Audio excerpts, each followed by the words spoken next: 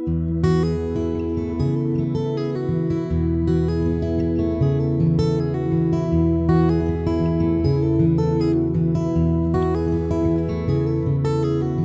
to Hymn Talk, a discussion of hymns, music, and singing in the life of the church. I'm Zach DePrima, and with me is my brother Alex. Alex, how are we doing? I'm doing very well. Trying to make the most of the quarantine, staying at home, but overall doing well. Well, Alex, we're sending this out on Good Friday morning. Easter is Sunday, and churches, at least in North Carolina, are not permitted to meet this Lord's Day. But I would say there is nothing that can keep these two evangelicals from celebrating the gospel and the atonement on Good Friday. So that's our subject for today, for this episode of Hymn Talk, is the atonement and how the atonement influences our singing. So just real quickly, Alex, how would you define atonement? I suppose the simplest definition I would give is payment for sin. If I'm trying to be very concise, very to the point, atonement is to make payment for sin, to offer a sacrifice for sin. If I wanted to be a little more theological about it, I would probably say that atonement is a payment for sin, yielding a restored relationship between the offender and the offended party, the sinner and the one sinned against. The atonement brings about reconciliation between the two parties, a restoration, redemption. But at its root, atonement is a sacrifice for sin, a substitute for sin, payment for actual sin that's been committed. That's probably how I think about it. Well, Alex, we are a part of a Reformed church, meaning that we are of a Calvinist persuasion, meaning that we believe in the doctrine of limited atonement, Sure. which is an unfortunate term. We probably favor the term particular redemption. But could you explain what is limited atonement? And is that anything particularly different than what you just described? Yeah. I like you said, I think limited atonement is an unfortunate term. Definite atonement is a better term, or particular redemption. The issue with that adjective limited or particular or definite is that you're trying to get at the actual extent of the atonement and even the intent of the atonement. So the question you're asking in debates surrounding limited atonement is, for whom did Jesus die? For whom did Jesus shed his blood? For whom did Jesus make atonement? And those who hold to the limited atonement position would argue that Jesus Christ died particularly, definitely, truly, for the elect. So not for every single person in the world, but particularly the elect who the Lord is called and justified and will eventually glorify.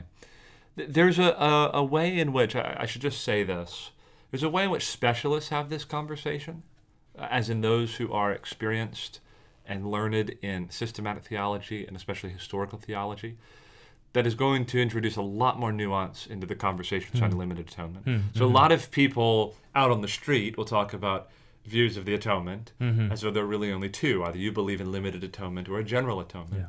But really, again, specialists would appreciate that there are probably a half dozen or so views between those two. So it's probably most helpful, if you want to be really precise and very nuanced, there's a spectrum of views between a more general atonement and limited atonement. But for the purposes of this conversation, yeah, that's how I would define it. Or the street. Yeah. Well, I'm just very cognizant of how those on the street want to talk about limited atonement, and I'm burdened for the street, Zach. I'm burdened, of course, for the academy also, but especially for the street. Just quick biblical rundown. Why should, just based on Scripture, why is limited atonement a compelling doctrine? Yeah, sure. Well, I think it's borne out biblically if we're careful in interpreting the Bible. I do want to say the term limited atonement is a theological category that's not contained in the Bible.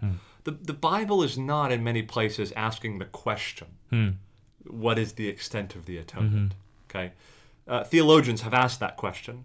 And again, just historically speaking, it's no coincidence then that this question really did not emerge in a major way until about 1,500 years after the scriptures were written, in terms of theologians debating about it. Okay.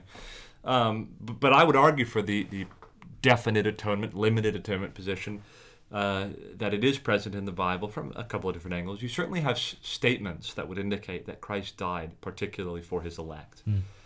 So a passage like John 10, where Jesus says that he lays down his life for the sheep. Yes. And in the language of John's gospel, Jesus is very cognizant of those who are part of his flock and those who are not.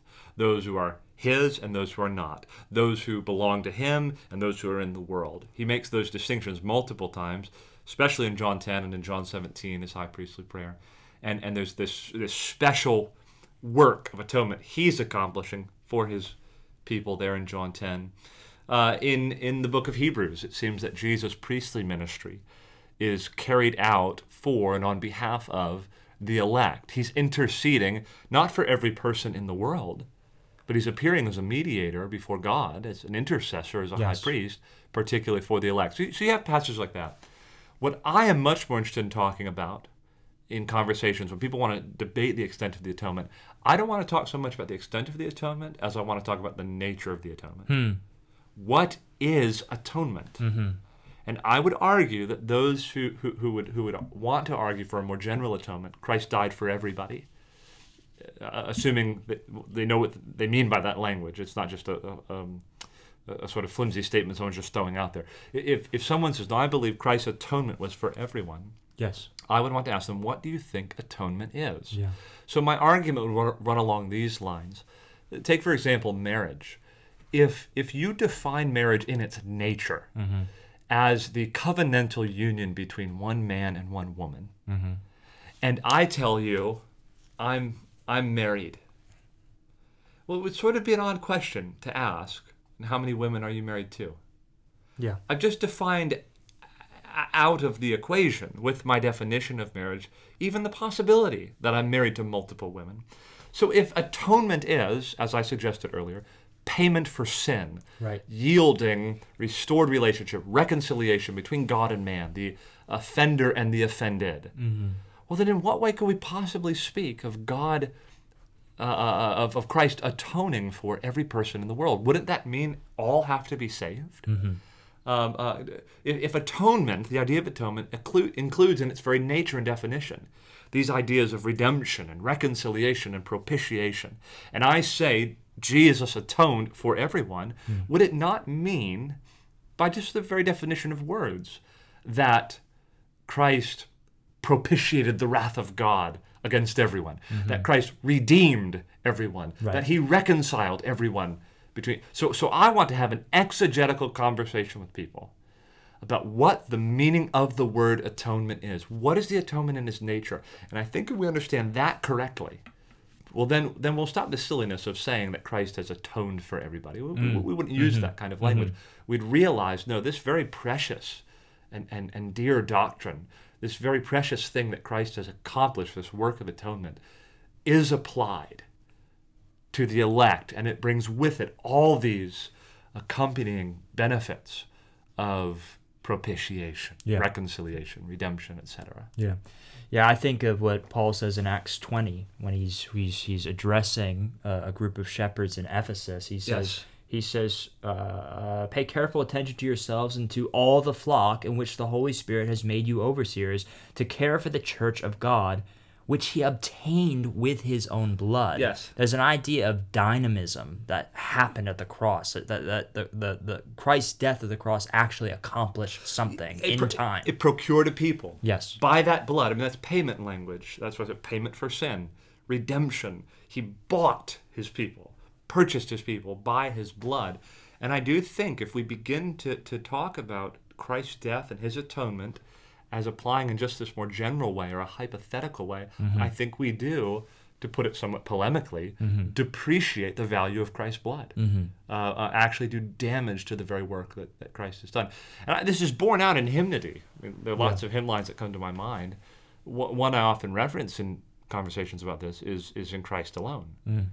Till on the cross as Jesus died, the wrath of God was satisfied. For every sin on him was laid. And I think it's here in the death of Christ our sin.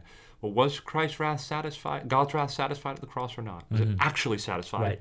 or hypothetically satisfied. If you will indeed have faith in him, that will sort of actualize the benefits. It's like a vending machine. Right. So the vending machine is stocked with atonement juice. Yeah. I'm being a little bit crass, but it's stocked with benefits of the atonement. But you got to bring your dollar of faith to the table, put it in, and that's actually what is bringing the benefits for you. But the Lord has not brought the benefits to you in effect by his death, which is a view I don't think we can hold if we're thinking biblically. Yeah. So lest this conversation be a little too esoteric and not too meaningful for the Christian life or for hymnody. Sure. Why is it important that Christians believe in particular redemption? I would argue, well, and we're not saying, Alex, that this is a necessary doctrine to be a Christian or to even be a member at our church. We don't view it that way. Sure. But we do view it as an important doctrine. Yeah, and in my experience, a lot of people who would say they don't believe in limited atonement do believe actually precisely what I'm saying. Mm-hmm. But they don't, either there's something about the language, or maybe there's some principle they're trying to protect by not committing themselves to that position. I don't know exactly. But yes, I don't think this is like you have to have this particular view of the extent of the atonement to be a Christian, certainly not to be a member of our church. But I would want to appeal to people that this is the right way, the best way to believe about the atonement of Christ, not only because I think it's clearly borne out in the Bible, but more than that, I think it makes Christ's cross work sweeter. I think it makes what the Lord has done for us sweeter. It makes his blood more precious. It makes the observance of communion dearer to us and richer to us, to recognize in those wounds I find my salvation. By his blood I have been redeemed. To recognize that Christ took names with him to the cross, and one of those names was my own. It's sort of like the effect, I think, that the doctrine of election sometimes has on people when they have that breakthrough and they appreciate election really is clearly, plainly taught in the Bible, and they realize what that means about the love of God towards them. Yeah. To think that in love he predestined us before the foundation of the world, and that he set that kind of a love on me before I was ever born, and this sense that he's predestined me, he's called me, he's justified me, he will glorify me, that golden chain of salvation, it magnifies the love of God. Yeah. So too, I think particular redemption magnifies what Christ was doing on the cross, far from diminishing the significance of it and the power of it. It enhances it. And this is where, if I could just be, again, a little bit polemical, when you're talking about the limitation of the atonement, and the criticism comes, well, Alex, you are limiting the atonement. I want to turn that criticism right back on the other side and say, no, it's not me who limits the atonement. I mean, maybe you say I'm limiting it in terms of extent. I'm saying you're limiting the power of the atonement, the nature of the atonement, the efficacy of the atonement. Because if you say Christ died for everybody, well, then what you're saying is he died for no one in particular. His blood didn't actually procure salvation. His death actually didn't purchase people. His cross work didn't actually accomplish salvation for people. There's something else that's needed. There's something more that has to be done. He just made salvation hypothetically possible. Right. I say that's the limitation I want to avoid and don't want anything to do with. I want to talk a lot about the power of the blood of Christ. And Alex, I just view this as just an intensely practical doctrine. Like that gets me through Tuesday. Sure. Knowing that Jesus, when he went to the cross, he died for me. Yes. I think we can talk about several hymns, but I think of the wonderful hymn "Church's One Foundation." From heaven he came and sought her to be his holy bride. Yeah. That's not just poetry. That's truth. Yes. Jesus went to the cross with names in his mind of saints he was coming to redeem. And there's something wonderful, right, about that sort of particularity. He came from heaven to seek his bride, a particular bride. He wanted her for reasons unknown to us. Why am I part of that bride? I don't have an answer to that question. But he came and he sought me. And that's, again, I just think that enhances our sense of intimacy with the Lord. I think it brings about a richer appreciation for the love of Christ and the power of the gospel and his atonement, his work on the cross. What do you make of somebody who says, and I've heard this argument before, that The doctrine of definite atonement, limited atonement, is more of just a logical, systematic deduction rather than biblically wrought. Like, I get what you're saying about the meaning of words, Alex, but the Bible doesn't seem to frame it in that way explicitly. Yeah, I had this exact conversation with a friend of mine, member of the church, who believed in limited atonement, but he was lamenting this fact. I feel like I've only gotten there by logical deduction. Like, it makes a lot of sense to believe in limited atonement. And he was particularly saying, I appealed to him, if God poured out his wrath upon the Lord Jesus at the cross, right? And we say, okay, Christ Jesus died for everyone, not just for the elect, but for everyone. And then some people don't come to faith in Christ and they go to hell. Isn't that double jeopardy? That God poured out his wrath on Jesus, who's dying for everyone, I guess. And then he pours out his wrath again on them in hell. And he said, well, that makes logical sense to me, but I don't see that, I just didn't arrive at that from a biblical standpoint. Right. What I would want to say to someone in that situation is notwithstanding the fact that the language of limited atonement is in some ways a theological imposition on the text to some degree. It's a theological term that we're bringing to bear upon the Bible and asking a question that the Bible doesn't necessarily pose. I want to say emphatically, this is not a logical deduction. It is a very careful exegetical argument. And I go back to the definition of words. What does the Bible teach us atonement is? So, for example, this isn't logic. This is exegesis. This is biblical theology. If I say to you, what happened to those Jews who, in the land of Goshen, put the reed in the blood and spread it over their doors? What happened to them? What happened to their firstborn sons when they did that? They're passed over. Yes, the angel of death came, looked at the blood, they passed over. In other words, the effect happened. Yeah. The blood had power. We know, of course, the blood of Christ symbolized there at the Passover, but the blood had an effect. Yeah. So is it then a logical deduction for me to say that's how atonement works? No, it's just drawing exegetical conclusions out of what the Bible teaches about atonement. A substitute. If the Lamb lays down his life for sinners, I would conclude those sinners are now freed from sin. They're forgiven. They're paid for. The substitute has died in their place. They can never die again. Yeah. And so I would just want to argue that is not, well, let me kind of philosophically extrapolate here how I can make sense of the death of Christ. That is following and tracking very carefully with what the Bible teaches about this concept of atonement. I would argue it's an exegetical argument that I'm very happy makes a whole lot of logical sense as well. Yeah. But I would appeal on the basis still of texts of the Bible, in my argument. I think it just goes without saying in a conversation like this, we should always acknowledge that there are godly, Bible-believing, gospel-loving saints that disagree with what we're saying. Sure. Yes. And like I said, in the world of those who are thinking along the tracks of systematic theology and historical theology, there are some just very highly nuanced positions between general atonement and limited atonement.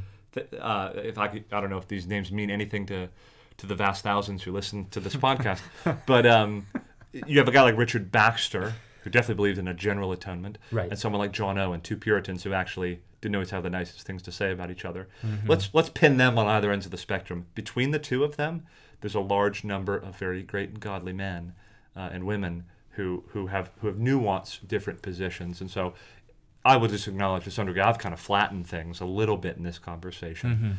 There's just some nuance in the conversation out there. When it comes to congregational singing, why should the atonement be given a special prominence in our singing? Because I wouldn't say limited atonement, but penal substitutionary atonement is at the very heart of the gospel. The reason the atonement should be so central in our singing is because the gospel should be central in our singing, because it is by the gospel that our sin is addressed and we're made right with God and brought into right relationship with Him. And what is at the heart of the gospel? It is this teaching, this event, that the Lord Jesus Himself appeared as our substitute in our place, paying the penalty that was due to our sins to bring about a restoration of relationship, reconciliation between God and man. That's at the heart of the gospel. And if it's at the heart of the gospel, it should be the heart of our songs. Amen. I was so encouraged because I was looking back at our old services. I believe, this Easter will be our fifth week where we have not been able to gather to worship God. Oh, wow. Okay. And the last week we gathered was March 8th. And I just went to look to see what were the songs that we sung that day. Yeah. And it was amazing to see how many of these songs, literally all 5 of them, explicitly reference the death of Christ. Wonderful. And it's not like every song in our catalog does, but it just shows that we want our services to be gospel-focused. We want our service to be Christ-focused. We want our songs to be cross-focused even, yes, showing how important the atonement is. I just wanted to read some of these lines. I mean, the first song was "Crown him with many crowns. Crown him the Lord of love. Behold his hands, his side. Rich wounds yet visible above, in beauty glorified. All hail, Redeemer, hail, for thou hast died for me. Thy praise shall never, never fail throughout eternity." That was our opening song of praise. We went on to sing, "O Lord, my rock and my redeemer," where we say, "My guilt and cross laid on his shoulders." We sang, "His mercy is more," where we said, "What riches of kindness he lavished on us. His blood was the payment. Yes. His life was the cost." We sang, "It is well." And who couldn't forget the third verse of "It is well"? It is well. My sin, oh, the bliss of this glorious thought. My sin, not in part but the whole, is nailed to the cross, and I bear it no more. Praise the Lord, O my soul. And I believe the song of response was "All I Have Is Christ," which we sing, "You suffered in my place." Mm-hmm. Yeah, well, I'm just so refreshed and encouraged to hear how prominent those themes are in those. All 5 of those are excellent songs. I would wonder, as you are the one primarily responsible, not exclusively, but primarily responsible for researching songs for our church and kind of filtering through songs that are sent to you, going through hymn books, various resources. And as you kind of also look out upon what other churches are singing, maybe just evangelical hymnody in general, are you pleased with generally the degree of, we obviously talked at a high level of precision about what's going on with the cross and the atonement. Do you detect a general imprecision in how people talk about what Christ is doing on the cross as something more general, more vague, or are you encouraged to think there's a great degree of precision in what's conveyed in these songs? Yeah. And if I had an unbelieving friend here, they could see precisely what we think is the relationship between sin and the cross.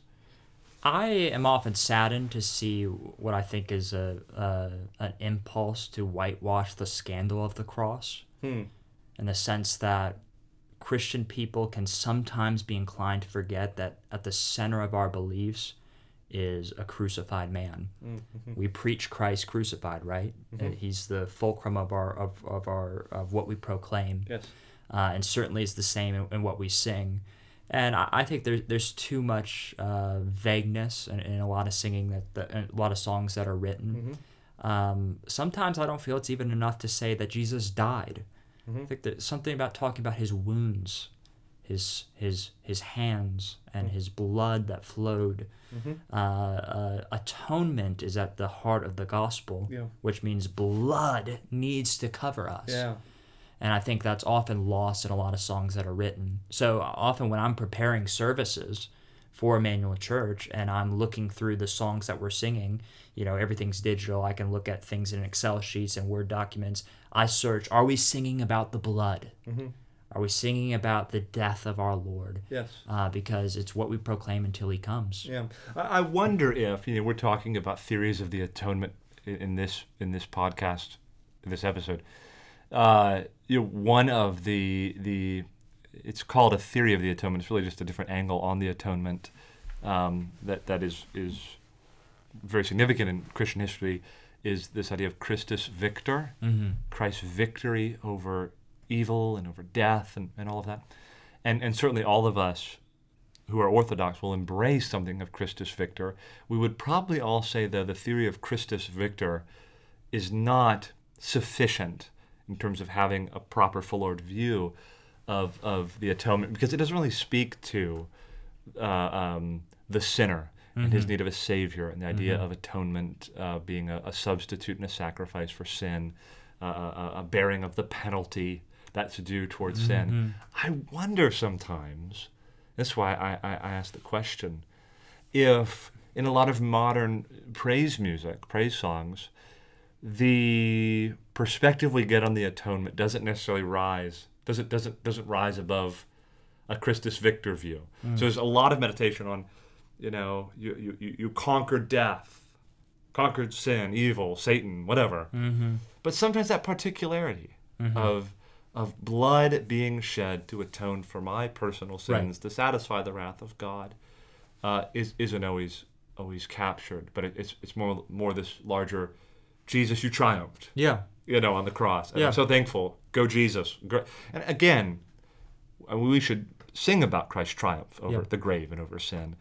But I do wonder sometimes we're missing out on the particularity. Like you say, the center of our religion is blood. Right. Blood shed for sin. Well, and I think you should also understand something like that in the context of Christ's entire person and work. I mean, Christ didn't just die. No, he was incarnate. He lived a perfect life. He died. He rose again, and he's seated at God's right hand. And victory over that is victory over sin and death is seen in the context of that entire cluster. Yes. I think 1 Corinthians 15 would speak a ton to that.